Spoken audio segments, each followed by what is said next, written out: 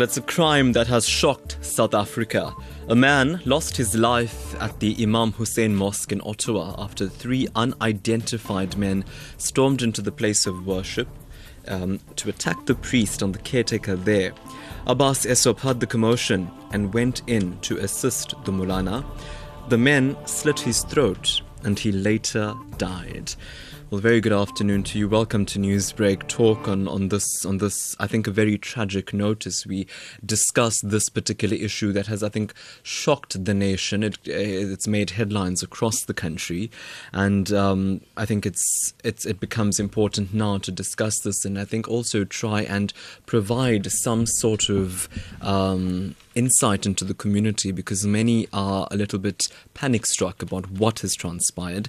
And I think that then begs the question, what was the motive for such an attack? Well, police say they're still investigating the case with no leads at this stage. They tell us they're working with community organizations in the area to track the suspects. But according to sources Newsbreak has spoken to, there seems to be an indication as to what could have prompted such an attack. Azad Sidat, the chairperson of the Imam Hussein Mosque, says this attack could be attributed to hate speech against the mosque. The following story contains graphic description which may upset sensitive people, including children. This is total surprise. 3 guys came into the mosque and, they assaulted the Molana and they assaulted the mosque in the caretaker. And then a brother from across the road, he heard the commotion and he ran up to assist. And that's when they got hold of him, tied his hands in the back, gagged him and slit his throat. And of course the Muslim, they slit open his belly. And the Molana, they tried to stab him, but he fought with them and he was able to defend himself. He got stabbed, but he ran up into his room, he locked himself up and he jumped out through the window. So that he managed to save himself. And what's the condition of the 2 surviving victims so far? The surviving victim, the Molana, is discharged, and the Muslim is being attended to at the hospital. What has been the reaction from your devotees about what has happened? They are all shocked and very, very sad, to go through what we've been through. They don't know how to react. It's taken us by surprise what has happened. You say this has taken you by surprise. Has there been any indication of what was going to happen? No indication at all, nothing at all. It's total, they work like that, it's a surprise, total surprise. So like the last few weeks, the last few days have been calm, normal? Normal, nothing of the sort. Everything was normal, there was no indication of any kind of violence going to be perpetrated, no threats, nothing we received of that sort, nothing. Well, the mosque has been running normal, we never had any problems. We just, out of the blue, these guys came and did this. And what do you attribute all of this to? This is attributed to the hate speech that's preached from the pulpits, telling people that, we in this mosque over here, we're unbelievers, and that kind of thing. And that was Azad Sidat, the chairperson of the Imam Hussein Mosque from Ottawa. Now, Maulana Said Aftab Haider from Akhlul Bayt Foundation of South Africa, the umbrella body that oversees a Shia Muslim community, says the hallmarks suggest that this was attributed to religious extremism. Our community here in Durban and this mosque which belongs to us has been attacked and assaulted, and we're facing a very, very serious challenge here with our community, where we lost one young man defending this mosque in face of this ugly, senseless, inhuman form of terrorism. And it's very disturbing that in South African history this is the first incident of this nature, that a place of worship and a religious place like mosque has been attacked. And all the hallmarks are saying that the motive was, again, unfortunately, deviant religious extremism. And this is, unfortunately, we facing in our society and in community. We would like to be here to support, of course, our community here. I'm based, of course, in Cape Town, but we are here to support our community here, and also to the public to say that we do not accept this type of threats, and we will not bow down to this type of, pressures and so on. But at the same time, of course, our message is message of unity, message of peaceful coexistence among different schools of thought in the House of Islam, and indeed, and of course, a peaceful coexistence in the broader South African society. We believe in intra-faith and interfaith harmony and unity. And we are not here to, of course, finger or point our fingers toward certain individuals, organizations.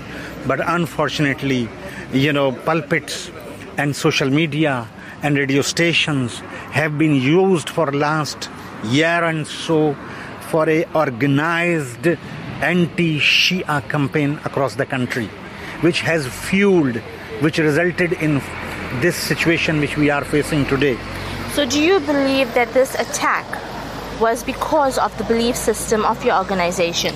I will not be able to say it for sure. Investigation is still going on. But as I said, all the hallmarks, burning down of a mosque, slitting and cutting the throat of a poor person like a caretaker here, and a person who comes to defend the mosque and always saying, please don't burn the masjid. And in result, they come and tie his hands and tape his mouth and then slit his throat and kill him so brutally, so senselessly. Now, what else justification is there? They did not come to rob here. There's no money there. There's no cars there to hijack. What else person can justify in the situation? And they insisted to burn the library part, the Quran, the books, and our literature. It all shows, indirectly what are the motivations and what is behind all this scenario. And that was Maulana Syed Aftab Haider from the Ahlul Bayt Foundation of South Africa. But nonetheless, an innocent life has been lost. We spoke to Farooq Isup, the brother of the slain Abbas Isup. He tells us that Abbas leaves behind 2 young children. It's untimely. The whole family is distraught under the circumstances that he's gone, or he's left us. It's untimely, sad the way he's gone. The person that he was, he's got a death the way he lived. He always stood for justice. He always stood for the right and the justice of an underdog. He died the death of going to help and assist someone else. The mosque was in trouble, the Maulana of the mosque was in trouble, the caretaker of the mosque was in trouble, and he assisted. He left his workshop to go fight for somebody else's justice, and in that process he died. There were many school friends that even said and even mentioned, even Adnan was witness to the times where he would stand up for weaklings or people in his school that were bullied, and Abbas would go sort them out because that was his character, and he died protecting other people's lives. We would have thought nothing less of him, and we're not surprised that he died that way. Of course, we didn't expect it to go in this way. Based on all the messages of tribute coming through on social media, especially on Facebook, mainly from his group of friends at Verulam High School, many are talking about the fact that, he always made jokes, he was very jovial. Would this be an aspect of his character that you would remember as well? Abbas was a very stern character, very upright. He was one of those characters that you couldn't sway his thought process. Adnan was more the jovial type. Between the two of them, Abbas was relaxed when time was needed, but very firm and very committed to, if he believed in something, he was very firm in what he believed in. Farooq, what is the condition of his wife and the 2 young children? Got 2 lovely children. Abida, who is 1.5 years old, she's just cut her first tooth about a month and a half ago. She's got her first steps a month and a half ago. The most beautiful little children. She hasn't even learned to say the word daddy yet. She's the closest she comes to daddy is dada, and the closest she comes to mommy is mama. That's how little she is. He leaves behind an intelligent 5-year-old Alia and a wonderful wife, Sakina. His wife is Tanzanian. She's got no family here. They've been happily married for the last 6 years. And like with any marriage, your first 5-6 years is the most difficult of any marriage. You will see this too, like with all couples, had the most trying times in the first 4 or 5 years of the marriage, and their lives were just coming right. In the last year, it was the best marriage ever. They were the closest couple. God had better plans for him, of course. It really is comforting as the older brother. I'm obviously married out and I'm living in Sipingo, so I'm not close to the Verulam community. But I really know that the community in Verulam is still that close community that I knew when I was a youngster growing up in the area. And that was the brother of Abbas Isub, the slain Abbas Isub, Farooq Isub, talking to Newsbreak's Prabashini Mudli.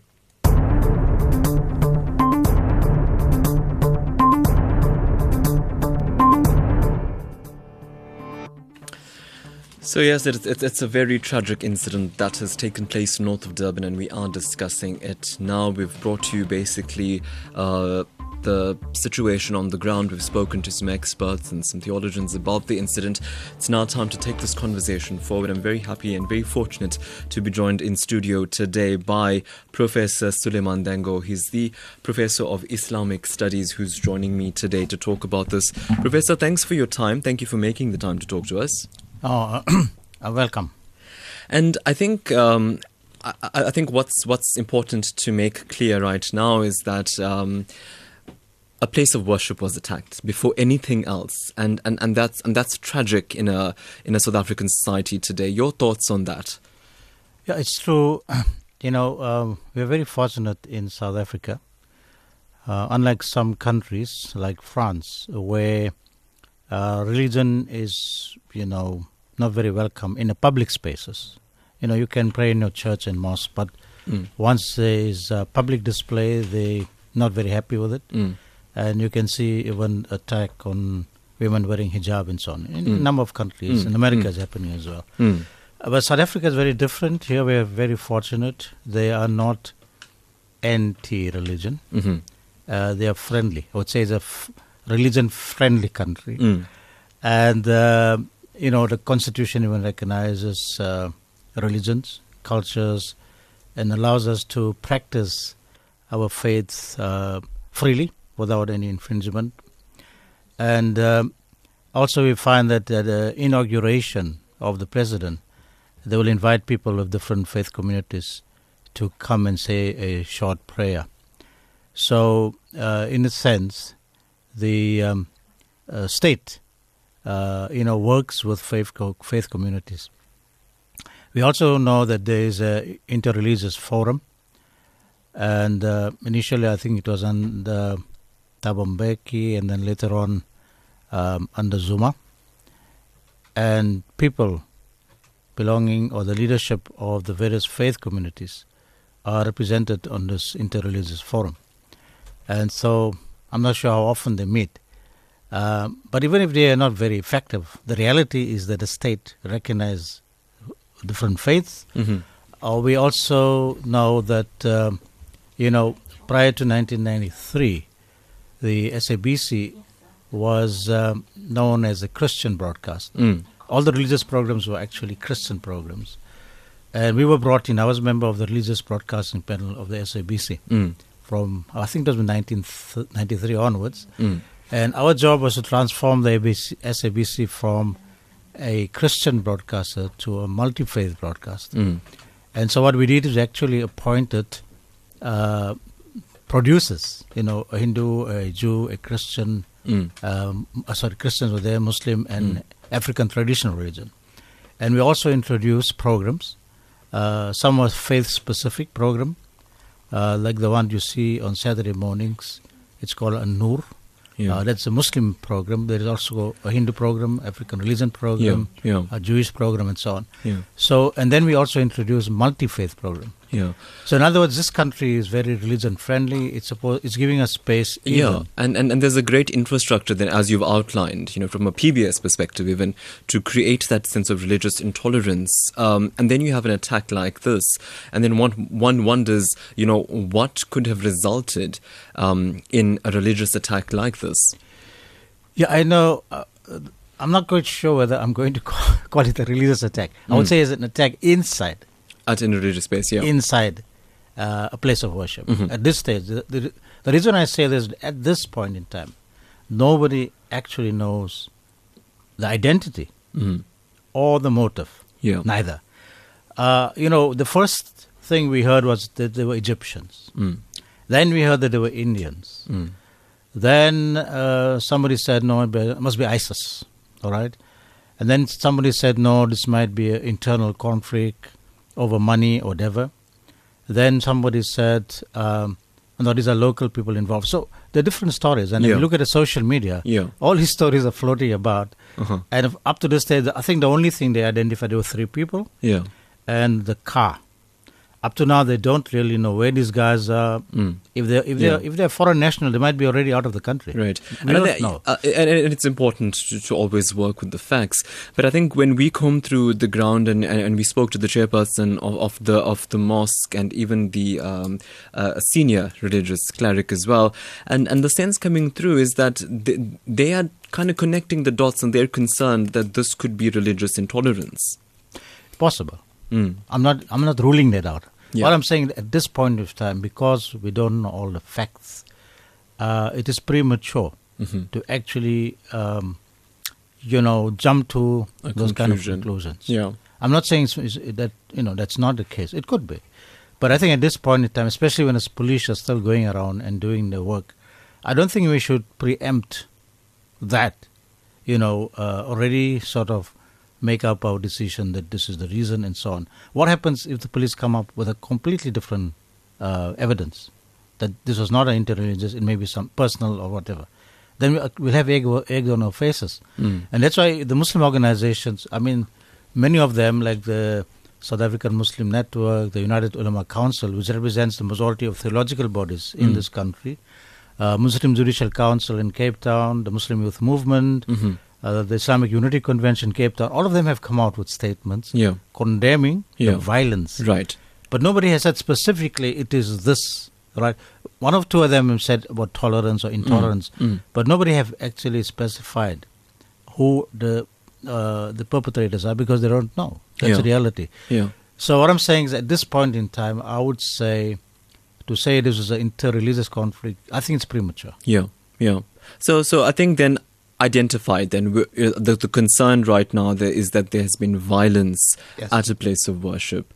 That is the concern. And then we also understand that religious texts were set alight. Yeah, that's what we were told. That I'm not sure whether they were deliberately set alight or the building was set alight and so the text got burnt. Possible. I'm not sure. Because, if these guys were Muslims, even if they were extremists, they would not deliberately burn the text. They wouldn't do that. They would probably put the building or the library alight and everything might burn, within, which contained them. And so, again, as I say, the moment it's all speculation. But what is worrying is that this is the first time in Muslim community that an attack has happened inside a mosque. There might have been some incidents outside the mosque, but not inside the mosque. To the extent that people were actually stabbed. And, one person, of course, lost his life. So that is of great concern. But I also think that there is, apart from a concern within the community, everybody's hoping that this is not an interreligious conflict. Because what will happen, you could have a tit for tat. You see, and they would say, okay, you guys killed us and we're going to take it. And that's a major concern. It's a very, and I think we need to, in our conversation, guard against that and look at, the constructs of religion to ensure that there isn't such a school of thought. But let's take the conversation forward. I know you eagerly want to talk to us as well. You can call us in about a couple of minutes' time, in about 5 minutes' time, because I do want to bring in Dr. Faisal Suleiman he's the chairperson of the South African Muslim Network. Of course, he can't join us in studio today because he's busy consulting at the moment. So I'm very grateful that he was able to then make the time for us. Dr. Suleiman, thanks for your time. Thank you for having me, Taresh, and hi to the listeners and to Prof. Dango. As we were discussing with Professor Dango, at this stage, one cannot blanket rule that this is extremism, even though a lot of the people that we've spoken to here around the vicinity of the mosque, the chairperson of the mosque, even the head of the Ahlul Bayt Foundation of South Africa, are suggesting that this smacks of religious intolerance. Your thoughts on that? As a body that advances the consciousness and the protection of rights of all Muslims. Talk to me about your thoughts when you hear of a situation like this. Yes, firstly, I think we must be unequivocal and unanimous in condemning this thing without reservation. It's a despicable act. We are accustomed to, sadly, to crime in our country, but we've had in the past as well crimes committed at temples. Ramadan is coming up. We've had last year a whole range of hijackings occurring because now obviously people are going to be frequenting the mosque more and more. And these are crimes that hurt us. But a brutal, senseless killing like this on religious grounds, for whatever reason, and I think obviously the reasoning is something that people much of the discussion is taking place around. But for whatever reason, is despicable. It is against the common sense of any human being or any religious. There cannot be a religion that preaches this sort of thing, whether it's in South Africa, whether it's for crime, whether it's an act of passion and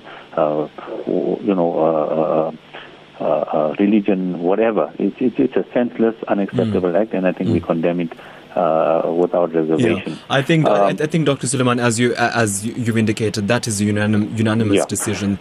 I think going forward, through, what does it speak about? Dr. Suleiman, before you go on to that, what does it do then to South African Muslims, in terms of their outrage now against such a violent act? The first thing, firstly, sadly, it puts everybody on the defensive. Everybody's out there to now, as we're doing and as we have done, having to explain that Islam is not a religion. So it's for the first thing that happens, it tarnishes brand Islam. It tarnishes our religion and our image, and it reinforces the stereotype of a violent religion, reinforces the imagery of terrorism. Anybody who's bearded, it must be a fundamentalist, etc., etc. So immediately it has huge implications. Even if this turns out to just be a criminal act or nothing to do with sect or religion, etc., the damage is already done. We already see the headlines in many of the newspapers. Obviously, there are going to be people who are going to use this, what has happened, to further a certain agenda or whatever.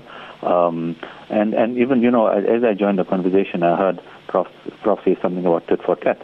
Not just within Muslims. There are organizations out there and people who have tried for a long time, Taresh, to bring the war on terror to South Africa, have us drones, have advisors from the West here, introduce more laws, stricter laws, etc., like you have in Europe. And we know from our own history in South Africa during the 1990s, the third force, we see it happening all over the world. A false flag, a third force used this as an opportunity to now start planting a little bomb here, attack somebody at another mosque, and before you know it, you fomented sectarianism. And that is the bigger concern as one of the sequelae of what has happened or what can happen.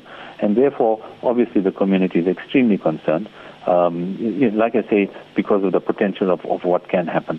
And therefore, it has huge implications for the Muslim community. Well, stay tuned because we are going to be taking this conversation forward. Thanks so much, Dr. Suleiman, for giving us that insight. And we are going to be taking our conversation forward with Dr. Faisal Suleiman and Professor Suleiman Dango, who's joining us today. I think in the meantime, you can get ready to call us. The number is 089-310-8789, and we'll take your call. And we'll take your call on the issue. The views and opinions expressed on Newsbreak Talk do not represent those of SABC News or Lotus FM. Okay, let's go to the phone lines now. We've got Mr. Sabir Ahmed Jaspai on the line. Hello, Mr. Jaspai. Thank you, Taresh. Very, very tragic, very interesting topic that we're discussing regarding Ottawa. I call it a Ottawa mosque massacre. That is what basically it was tantamount to. It was designed to achieve the maximum amount of terror. I would not discount, but Professor Dango is making exceptionally valid comments, and so has my learned friend Dr. Faisal Suleiman. My concern is we cannot discount, and I notice that Professor has not discounted the incidence of terror and intensifying terrorism between Muslims.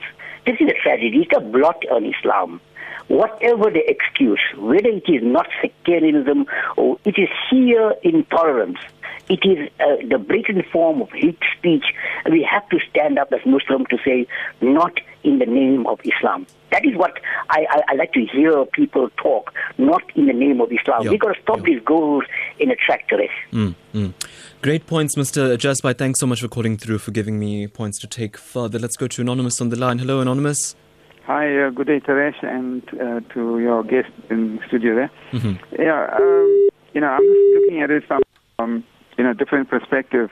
Maybe a conspiracy theory or from a curveball angle.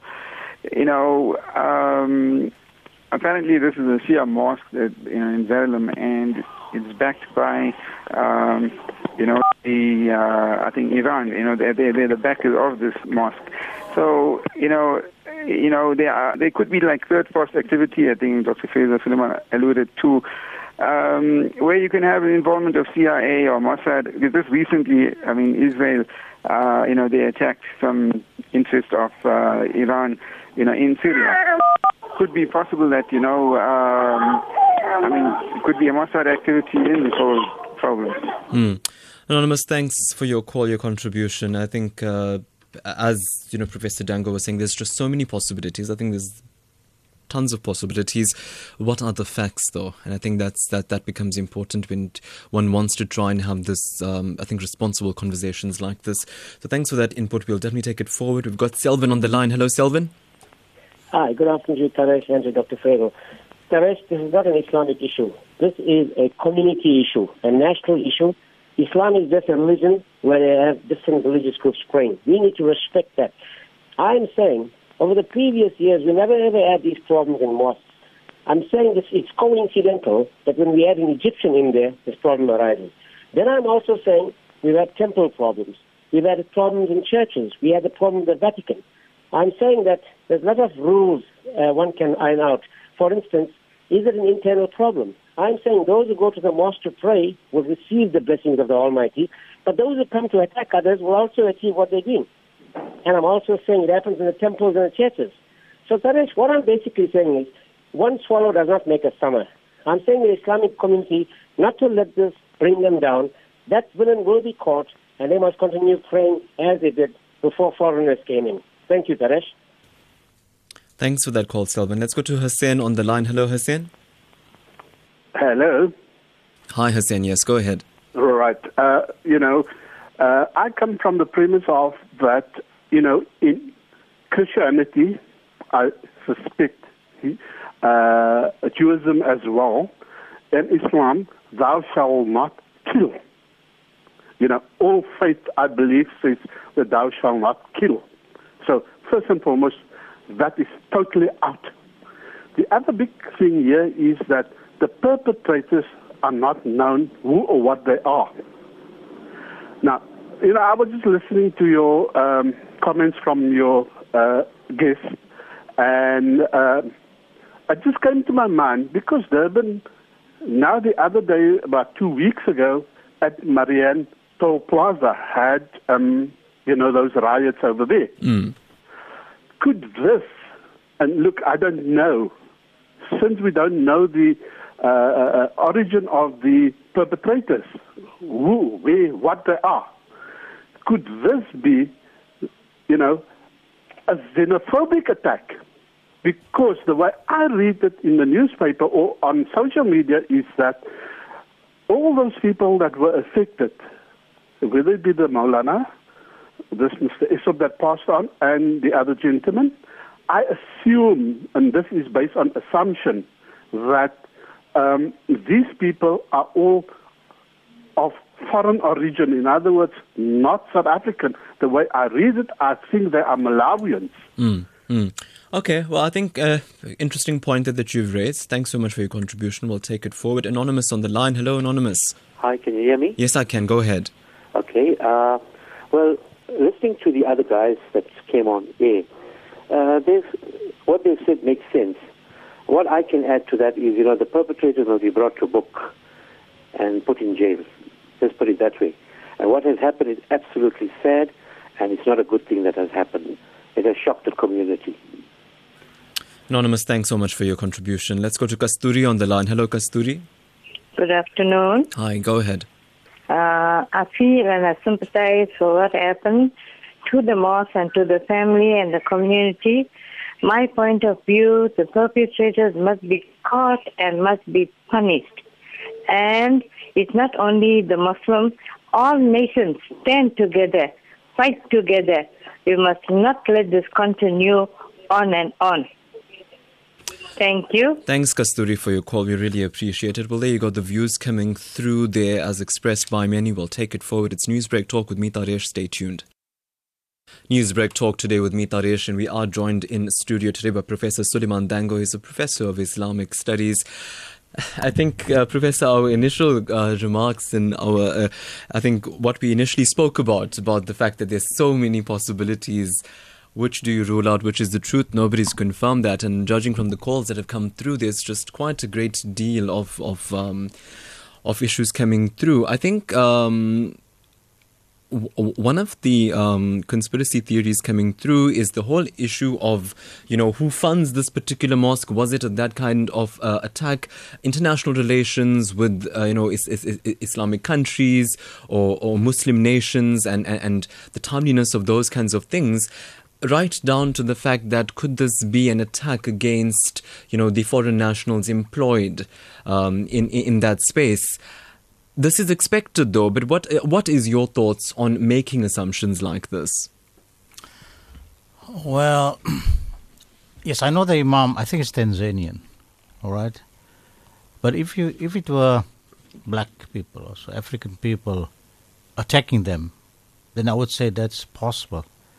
But if these guys were Indians or Egyptians, I will rule that out. I don't think they've been doing that. I don't think the Egyptians and the Indians here have been attacking foreign nationals. And the reason is quite simple. The reason for the xenophobia is, people don't have jobs, and then they see foreign nationals coming into the country, taking their jobs, getting housing, putting, say, a stress on education, on health, and so on. So, if they are of Indian or Egyptian origin, I personally will rule it out. Yeah. See, but I think the point then, obviously, this is not for us to even I think, pronounce on, because, like you said, investigations are taking place. I think your thoughts then on how police should track these investigations. From what many are telling us, there's quite a great deal of avenues that one could investigate. How should police be tracking these kinds of thoughts and opinions? Tracking the crime or the criminals? I think the criminals. I don't know. I think, look, I heard the Egyptian reaction, because the first, assumption of the Egyptians, obviously they must have contacted the Egyptian embassy. And yesterday on SAFM actually heard the news reporters saying Egyptian, or saying foreign national. And the Egyptian embassy said, we have no idea of who they are. Yeah. We have no evidence. So, let's say the jury is out. We have really no idea. Yeah. And if they were Egyptians, then my guess is they're already out of the country. Because, as you know, a lot of crime that is committed here, the big ones like, hostage taking, demanding for ransom, a lot of them is actually coming from outside the country. Professor Dango, I want to talk to you now about, about this issue as raised by Mr. Sabir Ahmed Jazbai about the incidents of terror between Muslims. Help me understand a notion like that. We're talking globally now. Yeah, okay. I was going to come to that. You see, we have a lot of fringe groups. So if you look at Nigeria, you got Boko Haram. If you look at Somalia, you got Al-Shabaab. If you're looking at Afghanistan, you got Taliban. Now, all of them have a history. Now, I'm not going to defend their actions. Yeah. I think you can't defend. Right. It's violence. They've even used violence in the mosque in Nigeria, in what you call in Somalia, and so on. So, and of course, ISIS is well known, for doing that kind of thing. Now, all of them, I said, they have a history. If you look at, in other words, there are also political reasons for their emergence and for their political reasons. Yeah. And for instance, if you look at the Al-Shabaab, when Siad Barre was ousted from power, the ruler of Somalia, the different factions began fighting in Somalia. And then we had the group called, was it some union? I'm trying to think of the name. They actually came in and took control, and they put out, and they stopped all the violence. Yeah. And then, of course, the Americans came, and they got involved, and they actually threw out this group. Yeah. And so it is this group that has become now a Shabab. So it's basically this kind of issues that are taking place. But what about, if we were to comb through to what Mr. Azad Sidat, he's the chairperson of the Imam Hussein Mosque, and what he says is that we here at this mosque are considered non-believers. That's paraphrasing exactly what he said. Help me understand religious intolerance within Islam. Yeah, okay. This is one, as I said, there is always a political reason. Same will apply, say, to the Nigeria, the Boko Haram. Just to give you briefly what actually happened there is that the person who was standing for election as governor of that state wanted the support of people living in that area, and they gave that support. And then when once he got in, he did not. Certain promises he made to them, they didn't do that, and that became Boko Haram. And so they are attacking the state because of a broken promise. As far as Afghanistan, it's because of the invasion of Afghanistan, and so there's a response to that. Now, the religious intolerance, okay, there are fringe groups within Islam. There are fringe groups, extremist groups, and so some of them are, influenced by the leadership. And what happens, remember, when you take a religious text, it's possible to actually interpret it in different ways. So some of them are actually using religious texts and interpreting in a way that all those who do not belong to that particular ideology, obviously they are out of the fold, or they are enemies and so on. And so therefore it becomes, how should I say, justified to condemn them, either, or even to attack them physically. Yeah. And that is what's happening. Let's shift over to Dr. Faisal Suleiman, chairperson of the South African Muslim Network. I think before we come into this issue of religious intolerance within Islam, as was, highlighted there by some of the callers, I think what's amazing and what's, very heartening, and it doesn't also surprise me because South Africa is a nation that's so consolidated like this, is this whole notion of togetherness. Many saying, outright, Selvin calls through, he says, this is not a mosque issue, it's not an Islam issue. It's an issue of violence at a place of worship, and all South Africans should condemn it. Your thoughts on the way South Africa is, consolidating their unanimous support together to speak out against a crime like this? Thanks, Taresh. Look, there's a couple of points. Firstly, let me thank those callers for their well wishes and the messages of support. I really appreciate it. I think the history of South Africans now, when people look at this and they see the media or one or two people saying this may be intolerance, and it may, as Prof has indicated right at the outset, we may not know. We cannot discount it. It may yet turn out to be that, but at the moment there's no proof. Is this, that the history of South Africans, even here, let me give you a simple example. We between us and even the Mahasabha, we have said, and I think we've had Prof. A previous guest say that even the conflict between Hindus and Muslims in India, we don't want it imported to South Africa. Yes, there will be differences. Yes, there's difference between Sunnis and Shias, but there's a way of getting around this that makes us be able to live together in our country, and we're pretty clear that we want to preserve the Ubuntu that we have Absolutely. here. Dr. Suleiman, on that note, though, how concerning is it that it's seemingly here now? If the conspiracy theories and these suggestions, allegations coming through.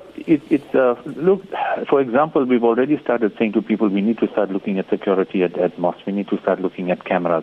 Obviously, if there were cameras here, it would have helped.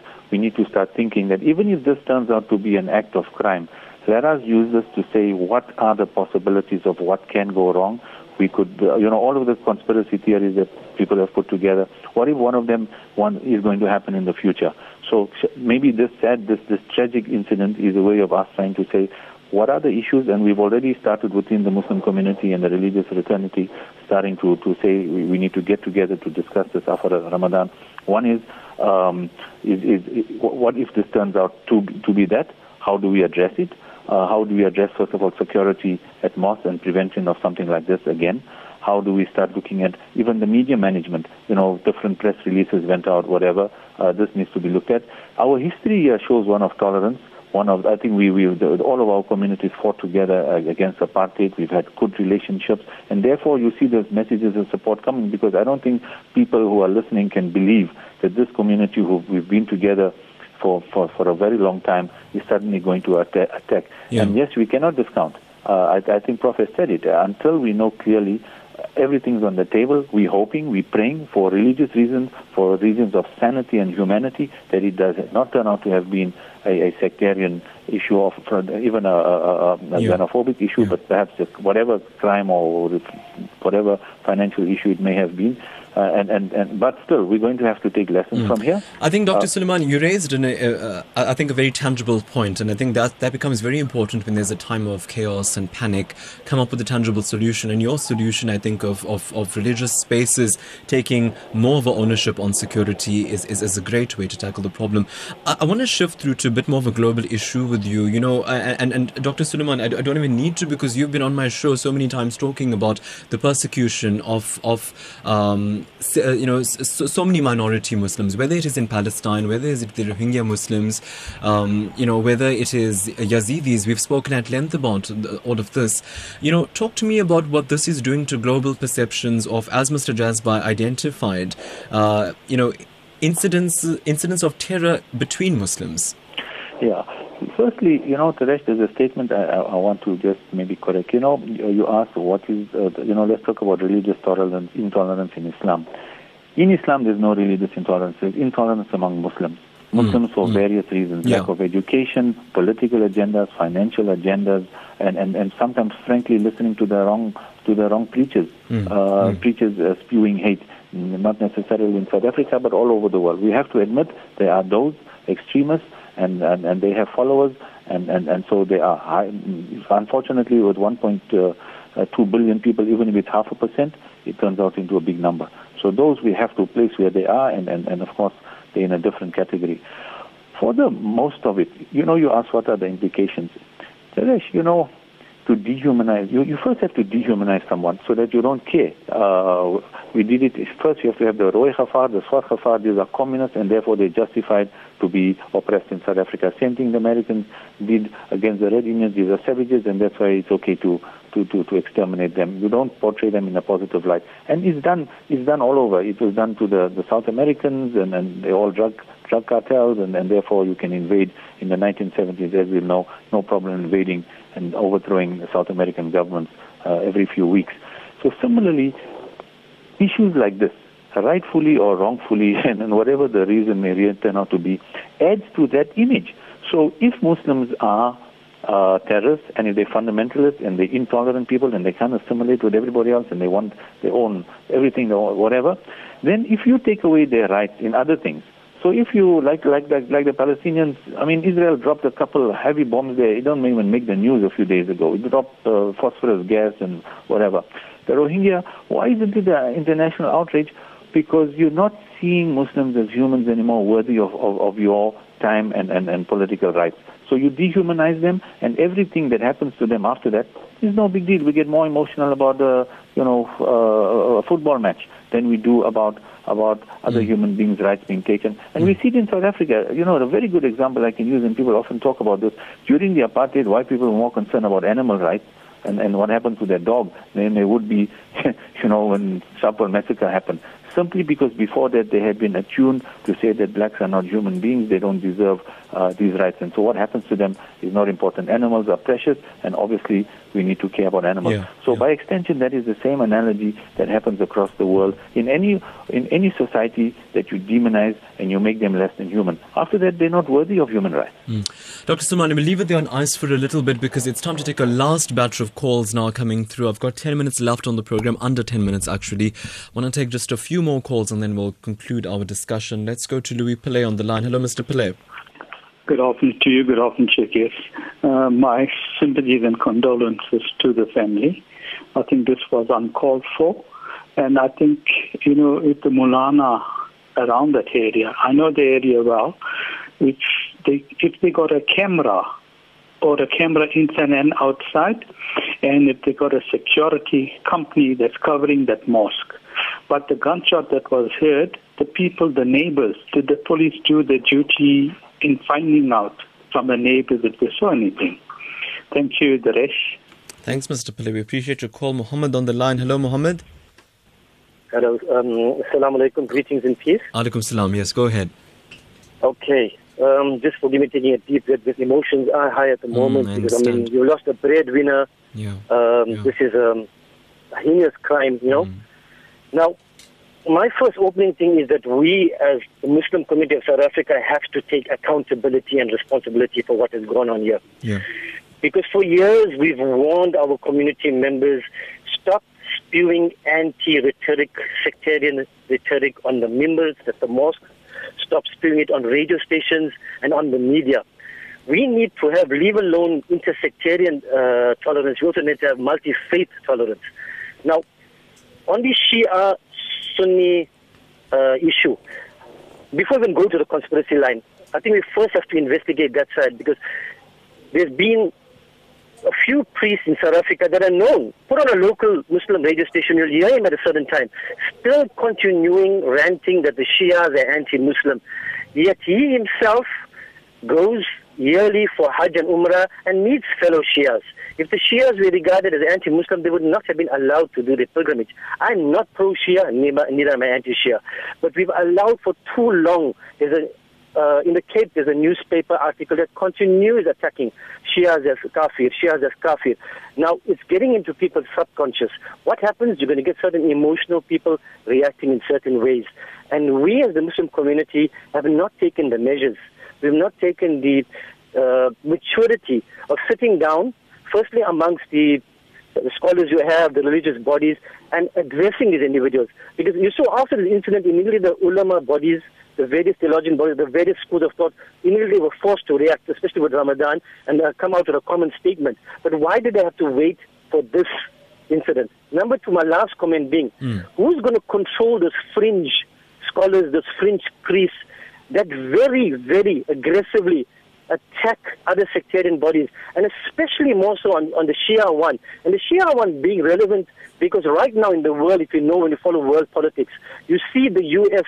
in cap in hand with Saudi Arabia, and you pick up the tensions between Saudi Arabia and in Iran, and Israel, Saudi, U.S. being in one pocket, and Iran on the other hand. So you can see the imported issues here, but you also see the local priests buying into that and using the members, the mosque floors, using the radio stations. Yeah. Muhammad, I'll leave it there with you. We need a legal forum. I think you've made those points. I think I'll conclude on them. Muhammad, thanks for your call. We appreciate it. I think on that note, Professor Dango, let's conclude our conversation on that, and let's take forward what Muhammad was talking about, sectarian tolerance, and he says that according to him, there's sufficient evidence to say that there's a polarization, it seems, of the religion. And his question was important: who's going to police it? Who's going to stop it? And your thoughts on that? Yeah, no, it's true that there are some scholars who have been publicly, making statements which could create animosity. I mean, there's no doubt about it. That has been happening. But also, I think listeners need to know that there are three positions on the Shia. It's clear. Some Muslims say, no, they are all Muslim. They regard them as Muslim. They don't. Then, of course, this group, which is attacking them, do not regard them as Muslim. And there is a third group which basically says it depends on what they actually say and what they actually do. You can't, give a blanket ruling that they are all not Muslim, or a blanket ruling. It depends exactly on what an individual believes and what the individual expresses. Okay, so they're basically three.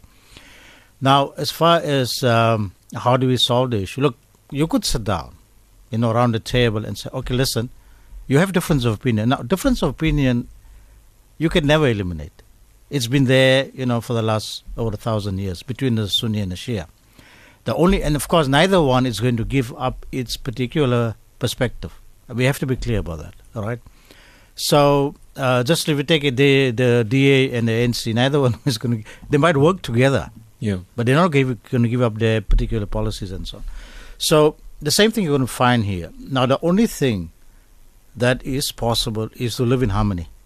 And that's what you need to call for, to live in harmony. In other words, let each one, give them each space to. That's all you can do. In a harmonious And the final point is this, that there are individuals and groups, no matter what you tell them, you're not going to be able to stop them or control them, any part of the world.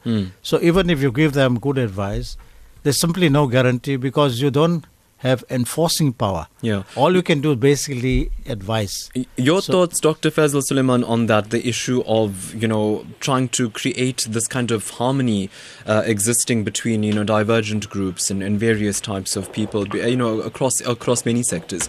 Your thoughts on how that can be achieved? Look, to the extent that Prof has said, obviously I concur with what Prof said, to the extent that people don't break the law pursue their own agendas, there's not much you can do that those who are on either side, who have extreme views. But once you start breaking the law and start spewing or advocating violence and you actually break the law, then the South African law must take its course. People who do this must face the might of the criminal justice system, especially where you start advocating violence, etc. It's going to affect the entire community. Also, Taresh, I think we must be clear. The South African Muslim community is extremely protective, and I think I can say this for everybody about what we have in South Africa. And in fact, I said it on BBC yesterday. We are going to make sure, taking this incident and what we're going to draw out of there, that we start getting our act together to ensure that no person, local or foreign, disturbs the harmony that we have in this country between Muslims and between Muslims and the rest of the community and Muslims and the law. This religious freedom we have is too precious in this country to let anybody put it at risk. And I think that is, for me, going forward, how I'm going to be working with our communities to ensure we organize ourselves along this level. It will take a while. It will take a lot of organization, but this is, the step that I want, that we would like to see going forward. Other than that, yes, I think education, I think drawing lessons, even those extremists who may have not thought that or people with extreme views, maybe not calling them extremists, but people with extreme views, maybe they never thought that if this turns out to have been a sectarian thing, that just talking about this can lead to this, to lead to one or two people actually taking action on it. And therefore, maybe they're going to have to reflect. Certainly, I know the vast majority of scholars, the statements that have come out from all the theological bodies are going to reinforce this point. And I think lessons, even, again I stress, even if this turns out to have had nothing to do with sectarian or religious violence, I think there are huge lessons. Sadly, it took an incident like this to wake us up to it, but I think there are lots we can learn from here and prepare going forward. Dr. Faisal Suleiman, Chairperson of SAMNET, and Professor Suleiman Dango, Professor of Islamic Studies. Thanks very much for your time, for enlightening us on this issue, and I think for calling for that calm and that unity that prevails. So yes, this broadcast was brought to you courtesy of the team, Executive Producer Salma Patel, Rachel Vadi. And I just want to share with you some distressing news that I've just received. We had scheduled MEC for Health, Dr. Sibongiseni Tlomo, to discuss your concerns. You called for him by name, and he had scheduled to talk to us tomorrow between 1 and 2. He is unable to do so. Something urgent has come up according to the office, so we won't be able to continue with that conversation tomorrow. It breaks my heart because I know this was something very close to yours, but I'm working on bringing him into studio the following week, so just update on that. So from me, Taresh, hey, have an awesome day.